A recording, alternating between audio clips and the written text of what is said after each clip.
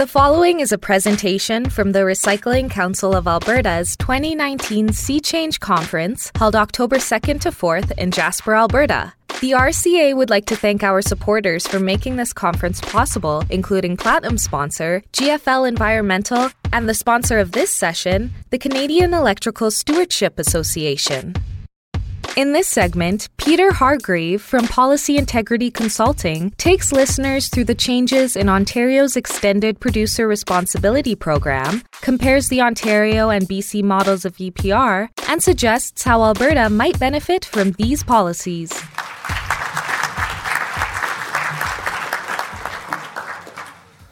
Thanks, Jody. I thought you were just going to do the "It's Peter" and just let me come on, but thank you for the nice introduction, and thanks for having me today. And I would say I feel pretty pumped. I do not have any references to cattle in my presentation today, so I feel like I'm already one up on the other Peter, so that's a relief.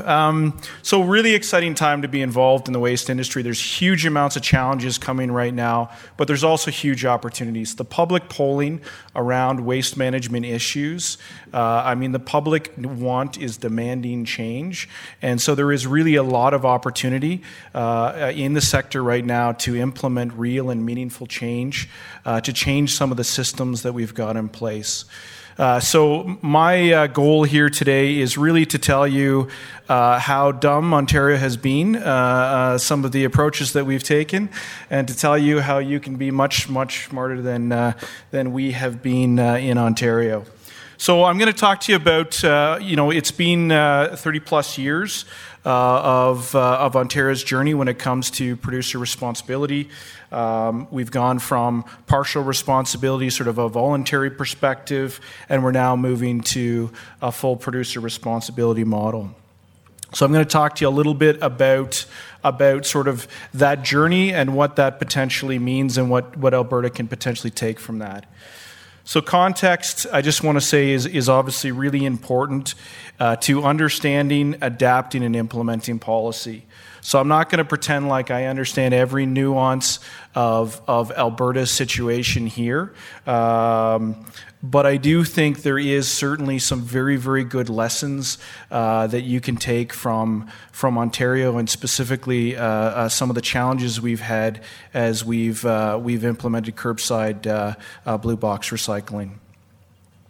So the origins, Diane Sachs talked a little bit about this, but as I said again, it's been over 30 years of attempting to get it right. Hopefully we are on the right path now. But it started in the 80s with, again, voluntary funding arrangements. I think you're seeing kind of that approach starting to take place in the U.S. right now. So beverage industry providing money for curbside collection programs. And at the same time, while that was happening, we were disposing of all our refillable laws in Ontario. So this push towards the curb and a move away from refillables. Probably not the most advisable thing to do, but the beginning of many mistakes made. In the 80s, these voluntary programs continued, and the province actually started to also help to pay for municipal infrastructure. The province also doubled down, and they mandated municipalities with populations over 5,000 to have curbside programs in place. The stability of those programs really started to come into question in the sort of mid to late 80s. And then the province moved in and legislated a shared responsibility model in the 2000s to make producers responsible for half of municipal costs for the Blue Box program. And then after that point, really, we entered into a series of how do we fix this, how do we fix this, how do we fix this? So you had a number of different attempts at trying to fix Ontario's legislation. One attempt ended at the cabinet table. One attempt ended because of an election. And finally, the third attempt to fix it went through. So this slide here provides just an important kind of context People use product stewardship. They talk about extended producer responsibility. They use all of these terms often interchangeably. And it's important to understand really what we're talking about, because people will often talk about different programs and say this isn't working and treat it like every single policy is the same.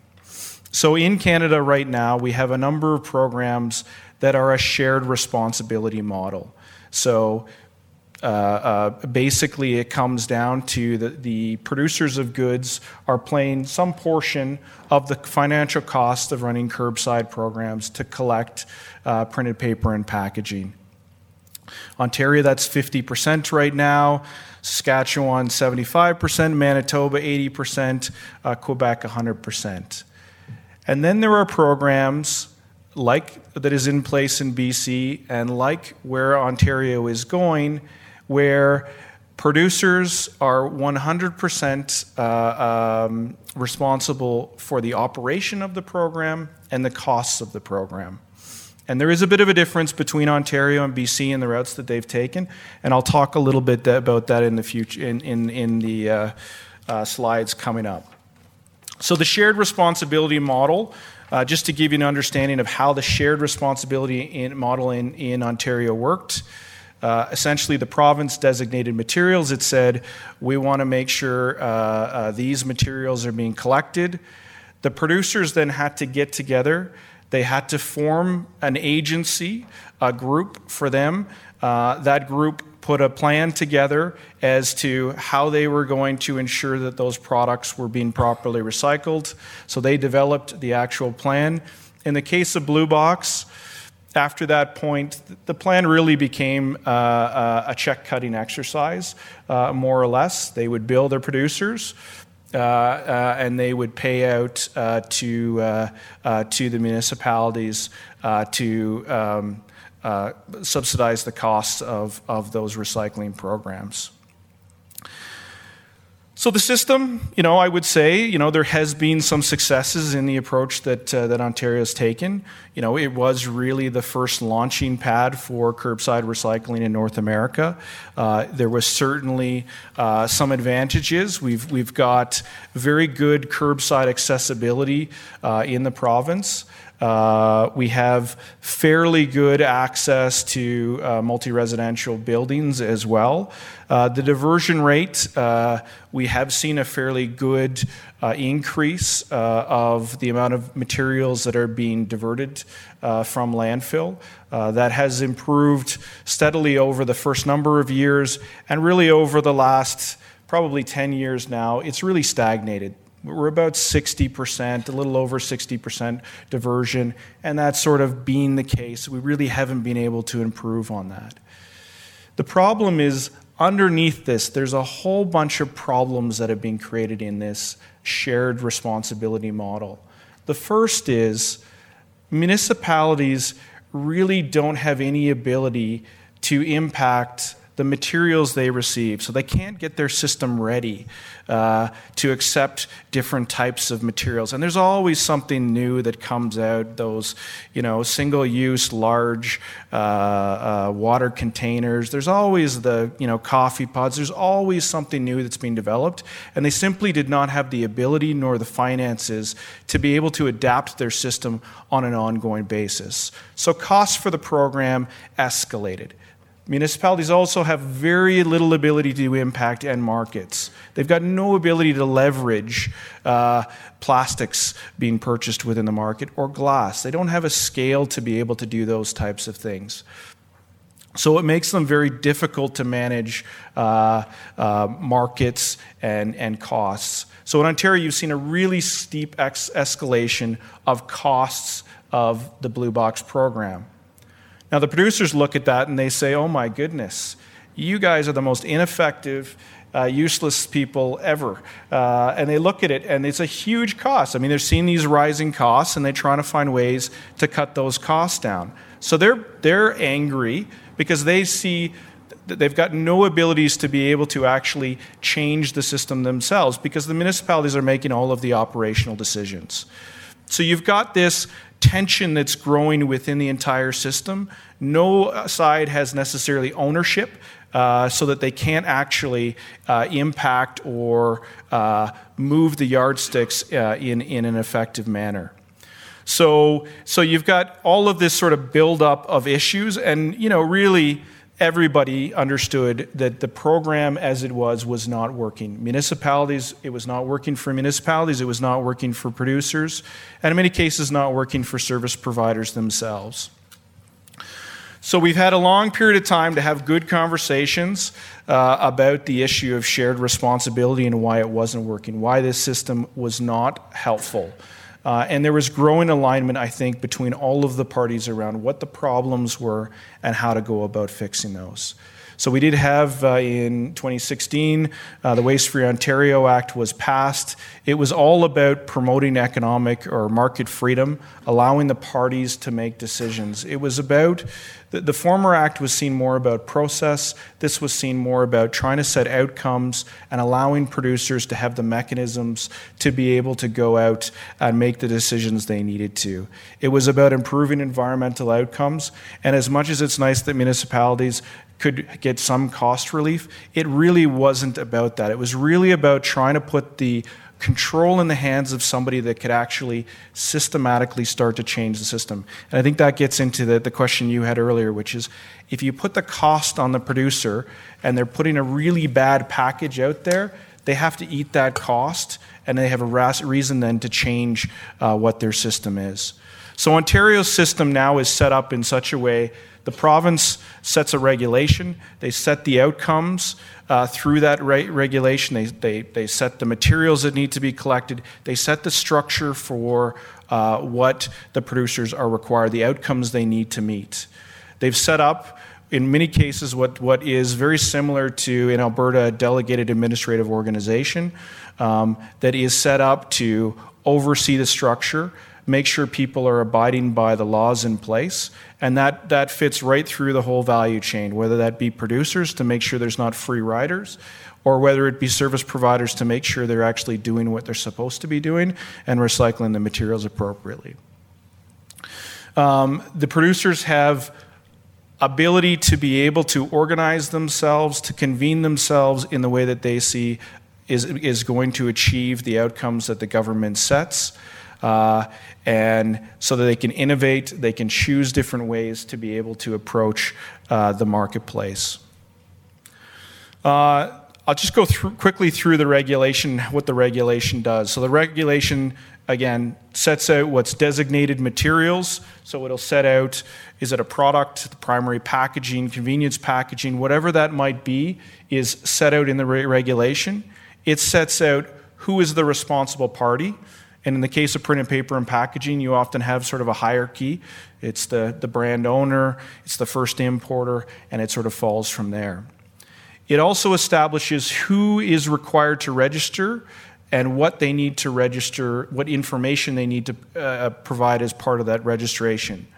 So the province could register, it could designate a certain material, and it could say, we just want to know, we just want data. We want to actually know how much product is actually being put into the marketplace so that they can establish a regulation afterwards. So it allows some flexibility on that side. It sets up what the collection requirements are. So what is the accessibility? In Ontario for Blue Box, that'll likely be curbside collection. So they'll need to make sure that they've got curbside collection in place for the program, a sort of common collection system. It'll set up potentially what standard materials need to be collected across the province, and it'll set targets around how much potential material needs to be collected. It may also establish a management target. So of those materials that you collected, prove to us that you've recycled, how much you've recycled of those materials.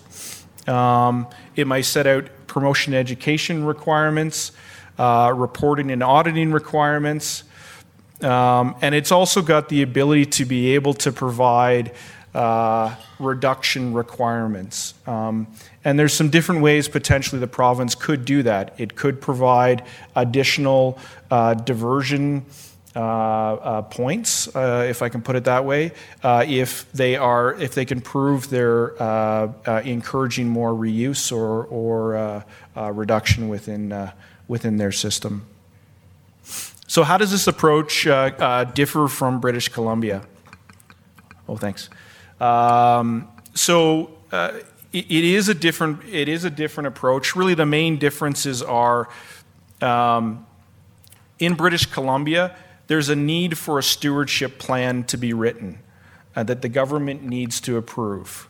In Ontario, the approach is the government sets the outcomes, the targets that you need to meet. We don't need a stewardship plan. We don't need to approve the organization that you've set up. We don't care about that. We care about that you're actually meeting the targets that the government's setting. The other thing that's very different in Ontario is we have set up this delegated, I'll call it a delegated administrative organization that is set up from an oversight perspective. It's a fee-for-service type of organization, so it doesn't deal with the types of whims that ministries deal with, which is not having the appropriate amount of resources to be able to go out and enforce. So that is a much different approach. That organization in Ontario has quite significant tools about which it can actually go and enforce the law. It can use administrative monetary penalties. They've got abilities to go in and seize information. It's a quite wide-ranging tools that they've got for enforcement. So the province took an approach of a mediation approach to get us to this goal of moving this transition of the blue box over. There was an agreement between the parties to move it in a stepped way, so not moving all municipalities at the same time. It's a large amount of costs. It's structurally difficult to move all programs at the same time. And there was an agreement on a number of some of the key areas of concern around the policy that the mediator worked through. It was a really helpful process because what it did is it got the players together in a room to actually have a good conversation around what the concerns were from each of the sides. I'm just going to speak quickly to the lessons I think we've learned. From an organization perspective, over the years, there has been tremendous work done to bring the various sectors together unto themselves. So there's an understanding from a municipal's perspective as to what they wanted to see, from a service provider perspective as to what they wanted to see, and from a producer perspective. And those organizations then were also talking to each other. There's a fair bit of misunderstanding that sort of grew, I think, as a result of the shared producer or the stewardship model. And so a lot of good lessons learned from those direct and open dialogues. From my perspective, oversight, understanding data, enforcement is absolutely pivotal. There's a need for data to be audited to understand what the definitions that we're talking about, the types of metrics that we're talking about. And so an absolute need for this type of thing. My perspective personally is the organization in Ontario is built in such a way to deal with stewardship programs, but it allows for an economy of scale around dealing with the waste sector and waste issues on a much more broad perspective. So like Alberta, we have issues with the movement of hazardous materials and properly tracking that. Like Alberta or certain areas of Alberta, we have issues with excess soil and how that material is being managed. Getting information just on how much waste is actually being landfilled in any given year and what kind of capacities we have available. An organization, a central organization like this, has the ability to be able to capture that type of data, and that is very powerful and important moving forward. Targets need to be set high. They need to be progressive. If they are not, you're not going to see any movement from the sector. You're not going to get economies of scales to actually drive change to deal with things like multi-laminates and other areas. We also need to define what we're actually talking about. What actually is recycling? And I know there was some presentations earlier about tire recycling. To me, I want to be moving towards tires actually being reused into new tires rather than tire-derived aggregate. You want to move those materials up. And what you can do then is you can say, I understand that there's always going to be some kind of a market for tire-derived aggregate. We're going to hold it to this percent. But what we see as recycling is actually taking these materials and building real products out of them. And there is also looking at targets. It's dealing with a basket of goods approach versus very specific targets. So having targets specific to the materials or products directly is an important thing to include into that. Competition, again, really important to allow free interaction within the actual marketplace. That's what spurns innovation, and it's one of the areas that I think has been problematic in a lot of the stewardship types of approaches across the country. It hasn't allowed for that type of innovation. My last point, looking at the clock, which says 20 seconds, is also really important. EPR is a very important tool moving forward, but it's not a panacea. It's not the only tool that we're going to need to solve the types of problems that we've got that are facing the waste management industry.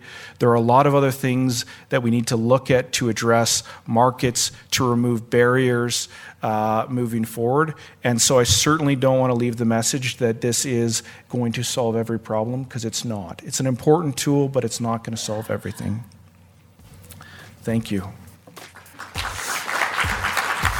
Thank you for listening to this Sea Change Conference session.